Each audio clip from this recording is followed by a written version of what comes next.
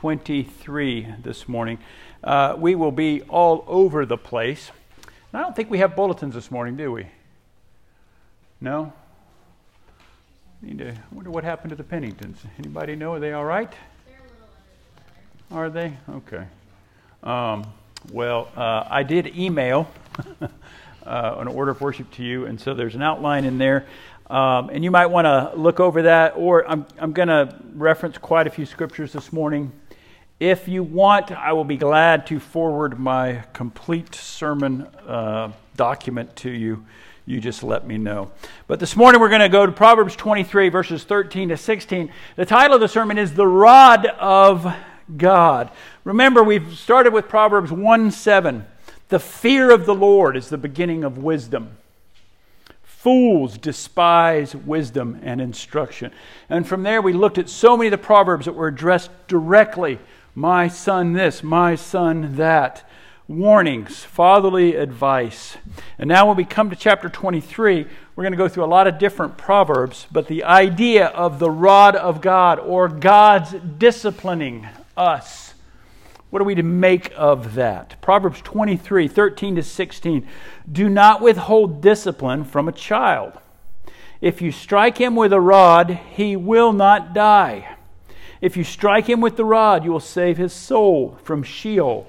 My son, if your heart is wise, my heart too will be glad. My inmost being will exult when your lips speak what is right. The grass withers, the flower fades, the word of our God will stand forever. I want to talk just first of all about just this term, the rod of God. It's all through Scripture. And when God uses the term rod, He is primarily saying, I will discipline you. It is a painful thing. Even in our text, though he cry out. And listen, if you've ever used the rod on your son or your daughter, if you've used it properly, they cry out. In fact, mine cried out before the rod came because they knew it was coming. In Isaiah 10, our God says to Israel, woe to Assyria, the rod of my anger. The staff in their hand is my fury. So much in that chapter. God is saying, Assyria is going to come and take you away. But they're only taking you away because they are the rod in my hand. I have warned, I have pleaded, I have sent prophets, you've killed them, you've murdered them, I've given you a temple, I've given you sacraments, I've given you land. And what have you done? You have profaned it. You have murdered my little babies. You have profaned it. I am sending Assyria in. But before you think it is Assyria, know this. It is me. They are the instrument in my hand. In 2 Samuel 7, David is all excited. He wants to build the temple. And he goes to the prophet Nathan and says, I want to build a temple for the Lord. And Nathan says, whatever you want to do, go do it. God is with you. And then God comes to Nathan and says, why did you tell him to do that? I didn't ask him to build me a house. He's not going to build me a house. I am building him a house. And then he goes back. Nathan says, dude, I'm sorry. This isn't your job. I know it's something you want to do. I know you're capable. I know that in your mind you think this is how I'm going to honor the Lord who's given me all these things. But in chapter 7 of 2 Samuel, Nathan says, no, God is going to have your son build the temple. But listen what he says. And the reason I'm pulling this out is God is speaking here in 2 Samuel 7 about Solomon, okay, about David's son. God is saying, this is what I will be to him. David, you're not building me a temple. Your son will build me the temple. And in verse 14 of 2 Samuel 7, he says, I will be to him a father, and he shall be to me a son. When he commits iniquity, I will discipline him with the rod of men, with the stripes of the sons of men. Now, when he's talking stripes, you know what he's talking about? Welts. My boys used to play this game called 5 Star. See, when you're poor, you don't have lots of toys, so you have to hit each other with sticks. Or my boys used to play this game called 5 Star. Luke, you ready to play 5 Star, Jordan said? Luke said, yeah, Luke's all in. Okay, so you meet my kids. Luke, we used to say his love language is being beaten because he just loves anything that proves that he is tough. So 5 Star is open hand fist, open hand, right on the back, right? Right on the back, and then you'd like look at it and see, did you get good 5 stars on it? And okay, your turn, Jordan. It was just this horrible thing, I don't think girls do that to each other, but when he says stripes, God is saying that the rod of men will leave welts on my son. Now, he's talking about Solomon. Talking about Solomon, the one who put together all of these proverbs. He didn't write them all, but it was this collection. As he was transferring the kingdom to his son, it was his collection of wisdom. But listen to now the next verse, verse 15. So it's beautiful. I will discipline him with the rod of men, with the stripes of the sons of men. Verse 15. But my steadfast love will not depart from him. Our God is putting that together as close as we can see. I will love Solomon steadfastly. He says, I'm not going to withdraw my love from him as I did from Saul. He will be disciplined. He will feel the stripes. It will be the rod of men will be his discipline, but I will not remove my steadfast love.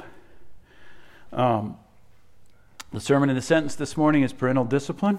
Should reflect the relationship God the Father has with his children.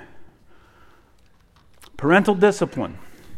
Now, I said in my email to you, if you're not a parent, if you're not a kid, if you are a kid, there is something in this for all of you, because what he describes here that is supposed to happen between parents and their child happens in perfection between God and us. And often I remind myself and others, if you feel you're under the discipline of God, I will tell you this time and again, God will not waste discipline. Or God will not waste your suffering. He is not out to finish up what Christ left unfinished. His discipline is perfect, and it is done in absolute perfect love. We as parents must reflect that. And so as we think about this, there's probably a lot of questions we ask. Do children need to be corrected? Why do children need to be corrected? Why do we hate it? What should be the goal in discipline? What are we trying to achieve? Does God have anything to say about how we should be corrected? And is my correction, discipline, in any way connected to their eternal security? So I broke this down into 3 sections. The first will be the necessity of the rod. So when we think about that, the necessity of discipline, the application of the rod, and then the promises of the rod. Remember, we are talking about the God-man paradigm as it's reflected in the parental paradigm. Paul the Apostle writes to the church in Corinth. He's about to list all the things that they are doing wrong. He's writing to the church in Corinth, and he is saying, I am warning you, it's time for you as a church to repent. In chapter 4, he says, what do you want me to do? Do you want me to come with a rod or with love and a spirit of gentleness? First, the necessity of the rod. I'm going to give you 4 reasons, and we're going to spend most of our time talking about this morning. The necessity of the rod. Let me say this clearly. Parents, we do not bring into the world saints that are in need of protection as much as we bring sinners in need of a Savior. We don't bring these little bundles of joy like Locke says, like Confucius says, like Dr. Spock says, that are blank slates, that it's going to be up to our society, our culture, and our schools, poor teachers, our schools to make them, to raise them. No, we bring into the world fallen human beings, selfish human beings, sinful human beings. Parent after parent gets so frustrated and shocked at times. I remember the first time Jordan, my son, lied to me. I went to my dad and I was so distraught, and he goes, hey Mark, I got good news for you. I'm like, what is that, Dad? You're going to have lots of chances to work on this.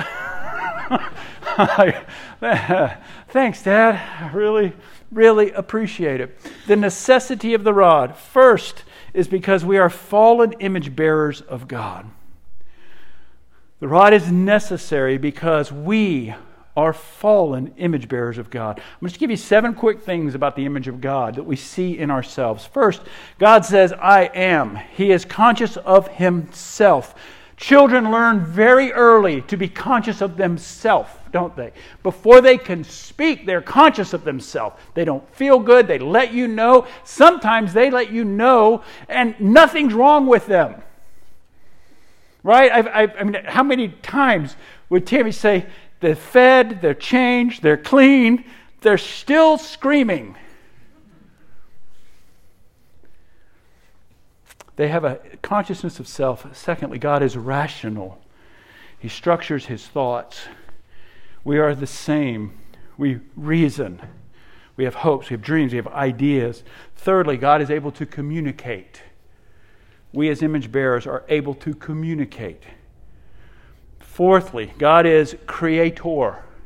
He made everything out of nothing. We are creative. We don't make everything out of nothing, but we take what God has made and we create things. We show forth creativity. God is authoritative, and we need authority. We long for authority. We long to have authority, to be in authority. God is altogether righteous. He is a moral being. In our conscience, we long for rightness. Why do people constantly want other people to agree with them? Why is it such a huge deal that we accept things in other people? There's a desire to be right.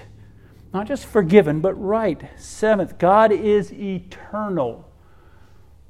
The human soul is eternal. But as these seven things, all of them are broken. All of them are fallen. All of them are polluted.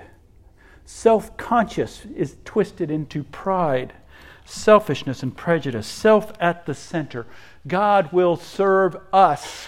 You ever notice that that's the heart of the health and wealth gospel? Self becomes God and God becomes our servant. We do right and he is obligated to us.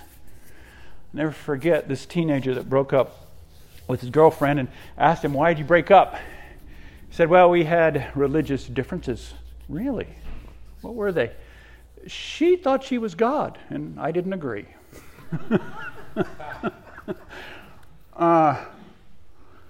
Reason. Think about how reason has been fallen. We can't rest on reason alone. Reason, instead of reason being turned towards God and his scriptures, reason is used to try and deny God, his authority, his creation. We plot against him. We deny his existence. We have what some people call broken choosers. Communication. Communication that we might know one another and love one another is now used to curse, to lie. Children even speak the cruelest things, say the worst things to one another. Even other human beings created in his image. Ever wonder how hard it is to communicate with human beings? You ever just sit there sometimes, and then we've got Thanksgiving coming up, Christmas coming up, and I know some of you will be in situations that are difficult. You ever just sit alone in your room and say, why is it so hard? Why can't we be like dogs and cats? They communicate. It's easy. It's simple. I'm quite simple. I'm like a golden retriever. Just feed me, scratch my belly, I'm good to go. But we ever wonder why? Why is it so hard? You say one thing, they hear something else. You say it in a different way. You try to restructure it. You try to have them say it back to you. No, that's not what I meant. Well, that's what you said. Well, why is it so hard? Because it's fallen. Communication is fallen. Creativity turns to destruction. I mean, if you're watching football yesterday, how many commercials for video games are creative and how many are destructive? I mean, how many just commercials of, hey, you get to blow up all of these things now. You know, there's a brand new version with bigger machines to blow up bigger things. Right? You don't need to go to too many beaches before you see a sandcastle that is destroyed by a sibling, right? Whoops, a trip that fell, right? Instead of being creative, we are destructive. Rule and authority, we push against it. Right? We don't want anyone to put their rules on my body. We don't want anyone to tell me what to do, what to believe, where to go. Rule and authority. You see parents yelling at kids. Okay, there was one commercial. We saw one with that destruction. There's another commercial where this lady is holding a kid that's having a meltdown. And what does the commercial say? Who needs a timeout, little Junior or the mommy? I want to say neither. Somebody needs a rod applied to the seat of knowledge. That's what somebody needs. They need discipline. But they're frustrated out there. And you know what? The church has fallen into a lot of those habits. And the world outside is saying, how can we raise our children? The world outside comes to church and they say, your kids are great. They're wonderful. Y'all are so lucky. No, we're not lucky. We've worked hard. It's been hard work. I have longed to not do it. I have longed to turn a blind eye. I have longed to just pretend it didn't happen. I have longed just to try and distract because I don't want to deal with this. But we put in our time. We've disciplined out of love. Morality is mocked. It's pressed against. It's ridiculed. Versus righteousness. We're inclined towards evil. 7, even our imagination, it is fallen. Ways to devise and escape the righteousness of God. Proverbs 22:15, folly is bound up in the heart of a child, but the rod of discipline drives it far from him. We need discipline because we are fallen image bearers. Secondly, we need discipline because children need direction. Proverbs 22:6, train up a child in the way he should go. Even when he's old, he will not depart from it. That is not a promise. That's a warning. You understand it? It's not a promise. It is a warning. It is saying train up a child, and it's been misinterpreted so often. Train up a child in the way that child wants to go. Let that child do what that child wants to do. Don't provide any instruction, discipline for that child. And when he's older, he's going to be just the same. He's going to be an older child that throws tantrums in a different way, that can't hold the job, that can't keep relationships, that blames everybody else and thinks the world should revolve around them. Train up a child in the way he should go, he says, but if you do that, when they're old, they won't depart from it. We have been told, don't mess with a child's self-expression. Absolutely mess with a child's self-expression. I was telling the kids today, there was a kid in our church who always barked at me. Hi, bark, bark, bark. And everybody giggle and laugh. At some point, I took the dad aside. I'm like, at some point, she needs to know she's not a dog. Well, she just likes pretending she's a dog. I'm like, yeah, but she's not a dog. She's supposed to answer people. Let me tell you, you want to get in trouble as a pastor? You just insinuate at all that someone might not be doing the right job parenting. And man, the anger, the rage, and I understand it because as a parent, it's the most important thing you'll do in the lives of those human beings. Your spouse's relationship is primary. Your relationship with God is primary, then your spouse, and then your children. And so I know that people want to do right. They want to, and we bring in the way we were raised, the way we were either disciplined and it was good, or it was bad, or it was abuse, or it was, it wasn't clear. But our Bible talks about it, and we shouldn't avoid it because people get angry.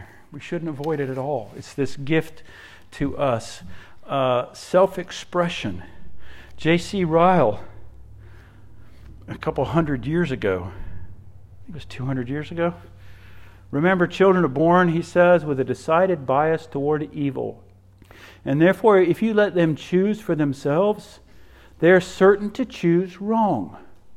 The mother can't tell what her tender infant may grow up to be, tall or short, weak or strong, wise or foolish. He may or may not be any of these.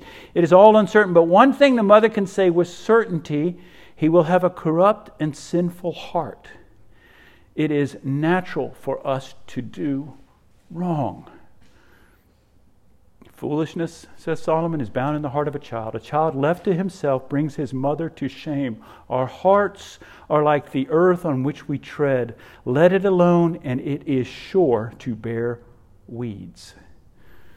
Another writer says, if you let your children run over you, if you withhold the rod, if you fail to discipline them, if you fail to diligently and meticulously to instruct them in the little things as well as the big, if you let your children decide what they will and what they will not eat, what they will or will not wear, what they will and what they will not do, and when they will or will not do it, Look into the future, and you'll see those same children, unbridled, undisciplined, and unable to bring their bodies into submission to the commands of God. Our children need direction. They're longing for it, and we're to give it to them. Why are you here? Why did God create you? I can't tell you how many times. So you know my son Jordan, now he's nice and fit, but he was a giant of a child. He was a giant of a child. One of my favorite memories is where I'm playing like 4th grade football and some lady yells out, "Watch out for that big kid." And I'm like, "That's my big kid." Watch out for the big kid. I would tell Jordan time and time again, "Son, why did God make you big? To take care of other people. To protect other people. Did he make you big so that you could always have your way? No, sir. He made me big so I can protect other people." Our children must know that. They must have a direction. Why are you going to school? Why are you learning these things? Why am I not letting you do this? Why are we different than this family? Because of the glory of God. Because of His direction. Children need direction. They're fallen. Thirdly, God commands parents to correct the children. God commands us to do so. He tells us to do so. In Psalms, it says that children are a privilege. They're a responsibility. Authority from God to parents. Parents are responsible to God for their children. He entrusts them to you. We are responsible to discipline and to point them. We are not responsible for their outcome. All right, understand this. We are responsible before God, but they are souls that need to be rescued and saved. We are not responsible for converting them. We are responsible for disciplining them. It's natural that we would want to avoid it. It's easier to try and ignore it, to excuse it. He didn't have a nap. She's tired. She didn't have her way. Things were rough today. See how that works when you're 50. I didn't have my nap today. I expect the rest of the world to bend to my moods because something didn't go my way today. Nowhere in the Scripture are we told, give them a time out. Distract them. Sometimes when we distract them, what we're doing is we are losing an opportunity to instruct them. We didn't childproof our home. Now, I know I'm saying this like Tammy and I did everything right. Please don't take it that way. I've wrestled with this. We haven't done everything right. We've done so many things wrong. But I'm just telling you, here's how we applied some of it. We decided we're not going to childproof our home because we don't expect every home that we take our kids to be childproof. We're instead going to teach our kids no means no. If I say no, and if I say it in the same voice that I say, get me a drink of water. Dad, can I do this? No. I don't need to say it. No! No, no, no, no, no! No! Say it in the same voice. Did our kids fail? Absolutely. Were we embarrassed? Absolutely. But our God demands it of us. Again, Solomon writing. Do you realize, so in 1 Kings chapter 6, at the end of verse 6, it's talking about Adonijah. You think about David and his sons. What a horrific failure. Adonijah, talking about Adonijah, he was the usurper that Solomon killed in the temple. It says he, Adonijah, his father, David, had never at any time displeased him by asking, "Why have you done thus and so?" David failed with Adonijah. He failed with Amnon. What did Amnon do? Amnon raped his sister, and he was killed by his brother. What brother killed him? Absalom. What happened to Absalom? This beautiful young boy was caught up in a tree and had javelins thrown into his heart. Why? The Scripture says because David never corrected them. A man after God's own heart who loved the Lord, he never corrected them. That's what the historians say in the Scriptures. Parents, it is our job to do so. Fourthly, why is it necessary? Because love demands it. We are to love our children more than the way we love it when they're happy with us. We are to love our children in the midst of a tantrum. And Anna Kuyper used to say, "That's it, I'm shunning you." And she would do this, shun on, And it was always done as a joke. But if something, she goes, "You're being shunned," and she would say, "Shun on." But knowing Anna Kuyper, she can't be quiet. So she would have the shun on and off like 5 times on a 10-minute drive. "Wait, the shun's off for a second, Dad. I need to tell you this." "Okay, shun back on." We're to love them more than we love the way we feel when they're happy with us. Proverbs 13, "Whoever spares the rod hates his son." Whoever spares the rod hates his son, but he who loves him is diligent to discipline him. Proverbs 19:18, "Discipline your son, for there's hope. Don't set your heart on putting him to death." Hebrews 12, verses 5 to 11. I'm not going to read all of that, but the writer of Hebrews is reminding us that in the same manner that we are to discipline our children, God in love has disciplined us. And it's a proof, the writer says. It's proof that you belong to him.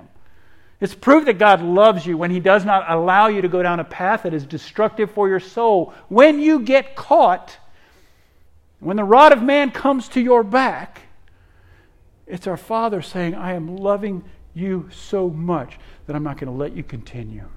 I'm going to change the course of your behavior." If you love your children, remember that discipline is not hate. Discipline is love. We want our children to obey us because we love them.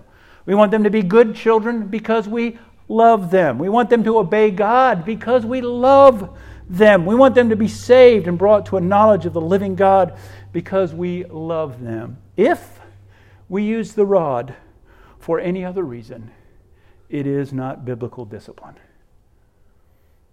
If we use the rod just to keep us from being annoyed, if we use the rod because things are bad at work and at least here I have some authority and I want my kids to walk around on eggshells because I'm cranky, that is not biblical discipline.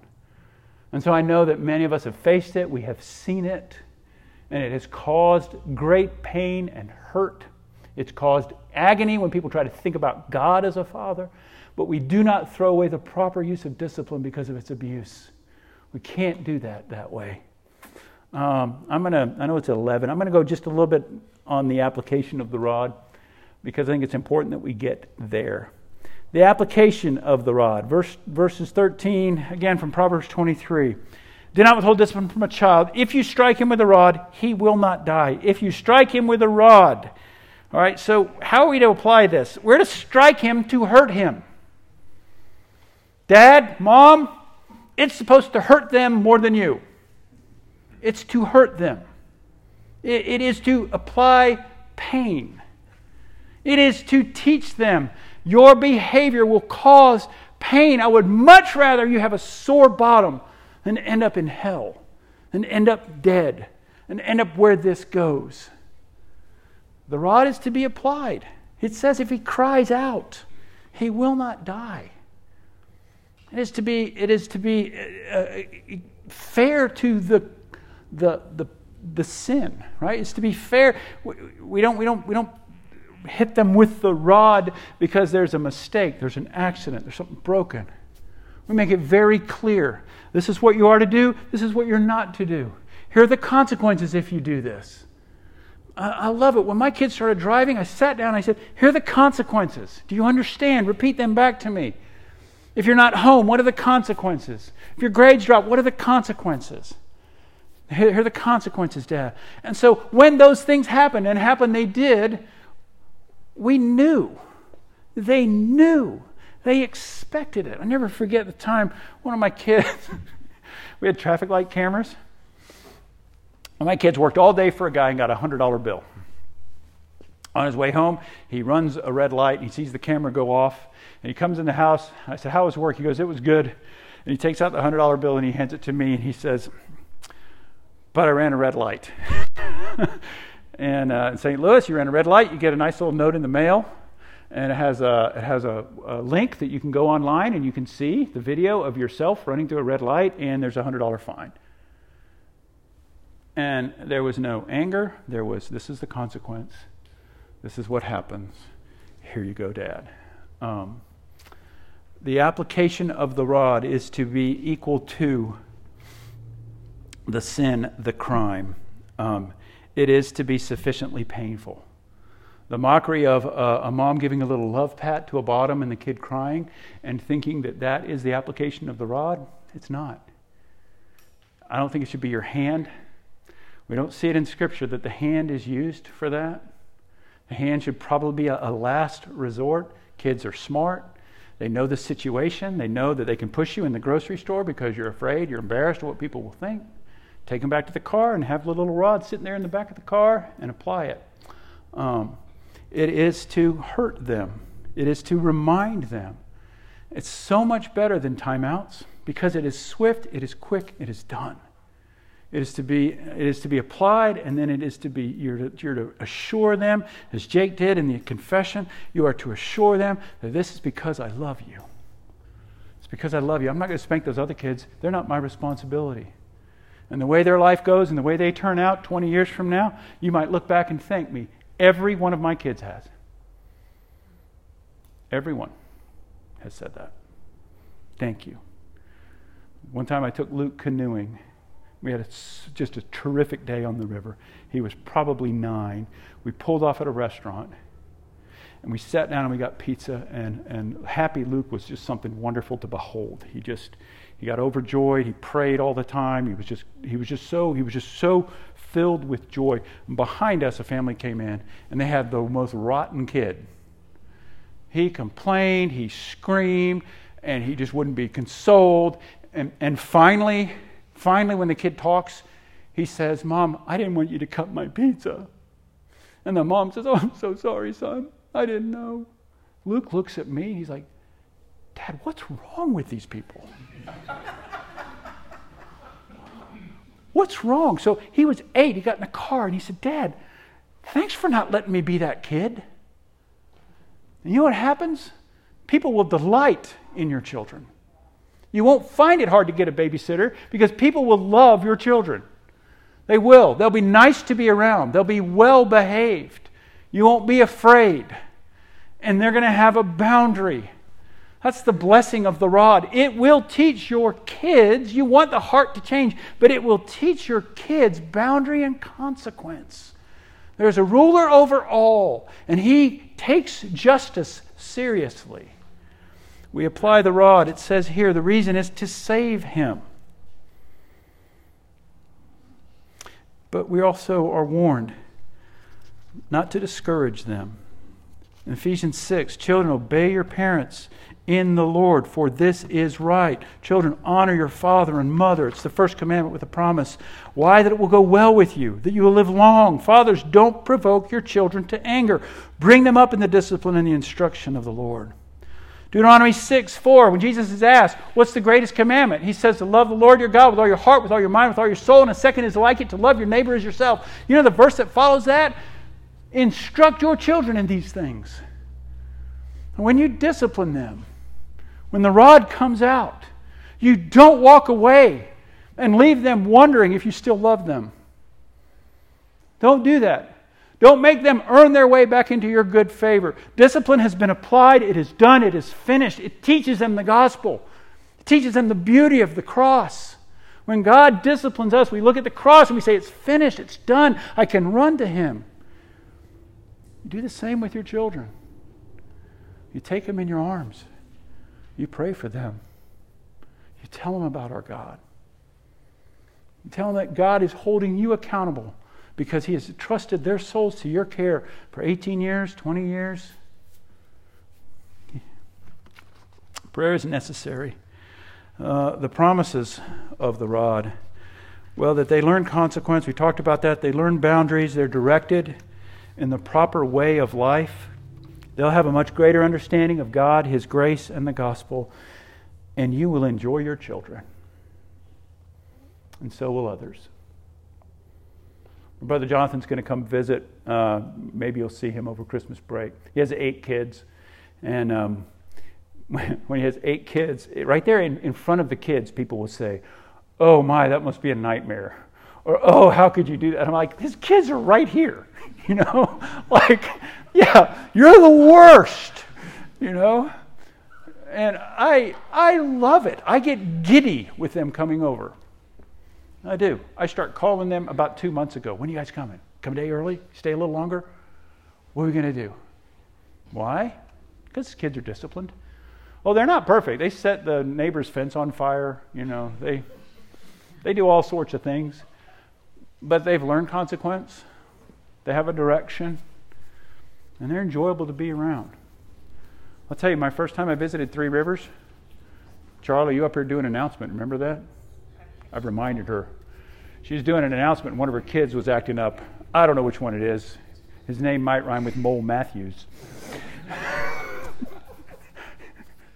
And she stopped what she was doing right there and corrected him. And I'm like, awesome. I'm like, awesome. These people care about their kids. I'm really, really thankful for that.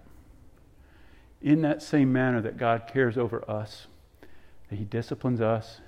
In the middle of discipline, He's saying, I love you. I love you too much for a wayward life.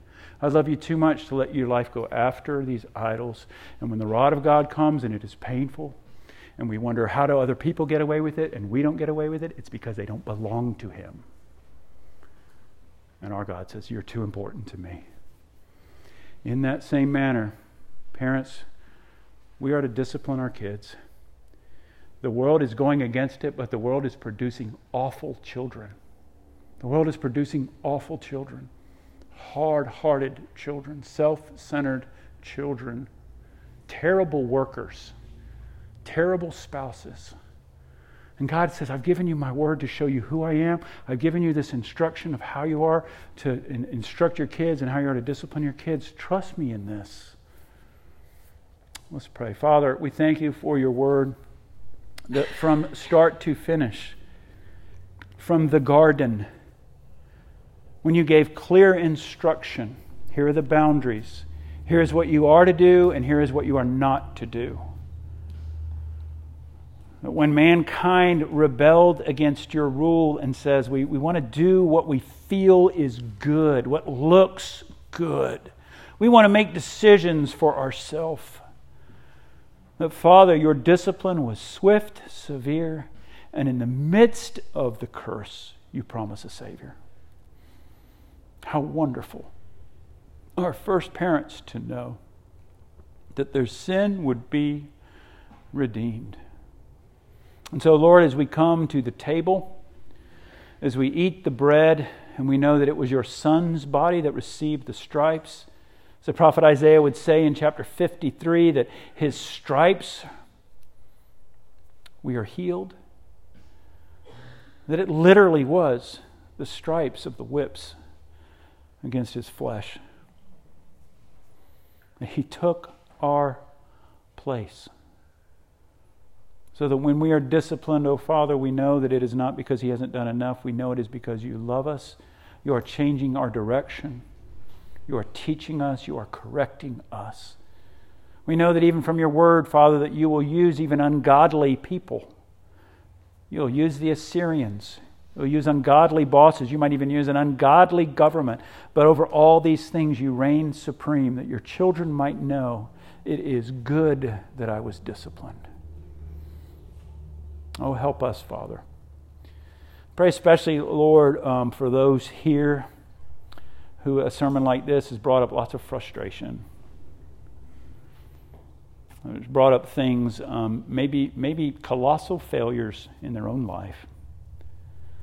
Maybe kids that I wish I would have been given more direction and feel like it's too late now. Lord, I pray that your grace would cover the multitude of offenses and it would wipe guilt away. For none of us has done it perfectly.